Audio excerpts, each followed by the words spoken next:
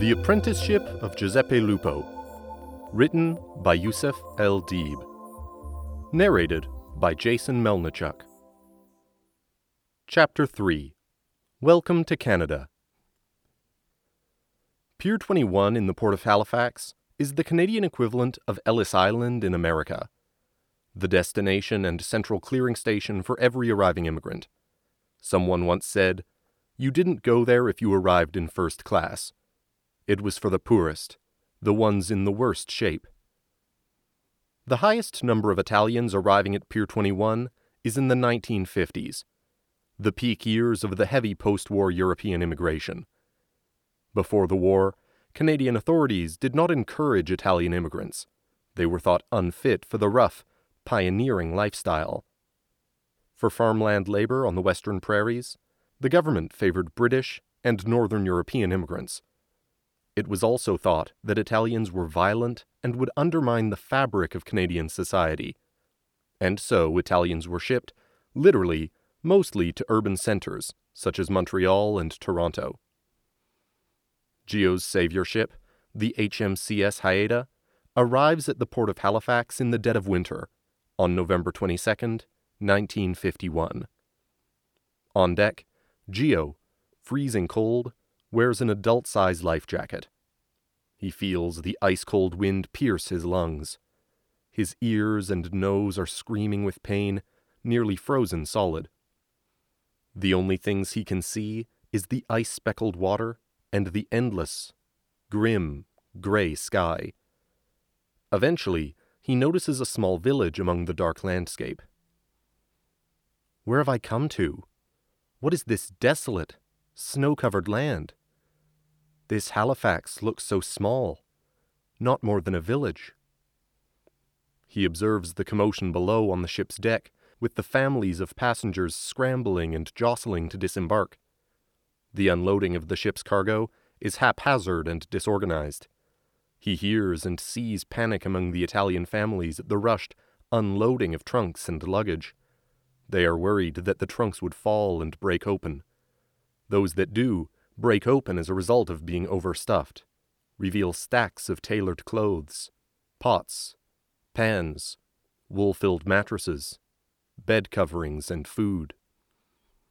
The Pier 21 main reception hall is essentially a commotion-filled, dimly lit dirty warehouse. The newly arrived, shivering in this new cold weather, fight with immigration officers over what contraband they are not allowed to bring in. This is mostly food that they had carried with them from Italy. Homemade cheeses, salami, and sausages, only to have them confiscated by immigration officials. The alcohol that they carried for their relatives in Canada is tossed aside by the officers like it's a game. Years later, an older Gio notes that these same accusations would be said about every other wave of immigrants: Ukrainians, East Indians, Arabs, mostly Lebanese and Egyptians, and later, West Indians. Each of these were considered unfit, and each had their own version of contraband, which was their last memento of the motherland that they had left behind, confiscated. This certainly isn't Naples. Not even my little Portici, Gio thinks to himself. Being shorter than everyone in the crowd, he is cold and terrified. How will he ever find his way to Montreal, and to his uncle Flavio? What bus or streetcar goes from Halifax to Montreal? To put himself at ease, he reminds himself that he's here for a better life. He must endure so that he can bring his mama Violetta. "Giuseppe Lupo, the orphan boy. Where are you, lad?" He hears his name called out. With his suitcase in hand, an immigration official leads him to a processing desk. There, another uniformed man fills out a form in what feels to Gio like forever, and hands it to him. "Go, train A," he orders him. Gio looks at him, and at the paper, not understanding. "Oh, brother, soon enough you'd better learn this language, boy." He then looks down at a paper tacked to his desk, then reads slowly, phonetically. "Treno a la Gio. Vai velocemente e impara l'inglese." Gio observes that he and the other immigrants are loaded on the train literally like cattle.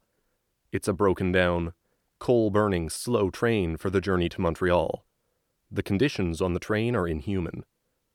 Gio's reminded of the trains he'd seen in cowboy movies back home. The seats are made of solid hardwood, and at night they double as beds. They are not given blankets, and so Gio will always remember the chill of this first night in Canada. The train makes a stop at every station along the way. The only view is of one thing: snow. In some places, the snow is so high that it covers the horizon for miles on end. Having been used to a mild climate, the winter clothes that these Italians brought with them do not keep them shielded from the cold. An old man who sits on the bench across from Gio keeps repeating under his breath, "What is this? Siberia?" Gio enjoys the new novelty of seeing the word form into condensation as it comes out of the man's mouth. 2 days later, they finally arrive at Montreal's central station, but they are now all black and covered in soot. His waiting uncle barely recognizes him. Gio is embarrassed to hug Uncle Flavio with all the dirt on his clothes.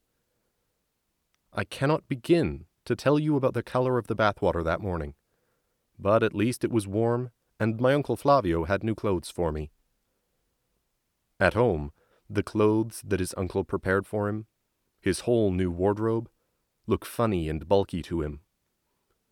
"Here, wear these. They're what you need to survive in our long winters here. This is the thing about us Italians. We have no appreciation for our beautiful Italian weather. It's only after we leave it behind, after we come to places like this, that we remember the heaven we lived in. Now, look at us. Polar bears. Ah, bella Italia." Gio has not eaten a good meal for days. On the train, he could not swallow the soft, marble-white Canadian sliced bread, nor the macaroni. They are nothing like the food he is used to. Now, Uncle Flavio's wife, Rosa, feeds him a hearty meal that sends warmth through his body, especially to his cold extremities. Gio will never forget this first proper meal in Canada. Sausage and broccoli frittata and a pasta e fagioli dish. Gio asks his uncle about work at the deli. Mamma Violetta had insisted he offers to help the minute he arrived. "Son, that's on the weekends. Tomorrow I will take you to your school. It's illegal here for you not to go to school. It's a nice school, right next door to our house," his uncle explains. Regularly, new waves of immigrants enter Canadian society. Every generation of new immigrants bears the brunt of being the new outsiders. Nowhere are outsiders more rejected than in primary schools. In the 50s, it was the Italians' turn to be bullied. 2 events mark Gio's first day at school. He remembers them as his heavenly hell moments. They punctuated his first day. One was on his way to school, and the other on his way home that afternoon. The primary school is a single-story red brick building that stood out that day as the result of a mountain of snow surrounding it. Approaching the school, he sees a girl his age leaning against the side wall. He thinks she looks like an angel with all the snow around her. Blonde, with straight shoulder-length hair, rosy-cheeked with that beautiful and pure innocent look that young teenage girls have. He finds it odd that in this cold, she is only wearing a powder blue sweater and a plaid skirt, no coat. She looks at him and he smiles at her, but her look is glassy, vague and unworldly. Then she raises her hands, and he sees she takes a brown paper bag and covers her face. She is breathing into it. Then he is shocked to see her slowly slink down to the ground. Just then, another girl comes to her from around a corner, sees Gio frozen in place, and laughs. "Don't worry, she's used to sniffing glue. She'll be okay." The second incident is on his way home from school. Trying to walk straight on the glass, slippery ice, he is confronted and punched by 3 of his classmates.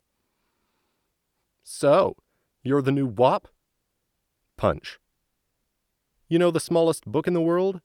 The Italian Book of War Heroes. Punch. Your army tanks have 5 gears, 1 forward and 4 reverse. Punch. Yeah, and your army only attacks by escaping. Punch.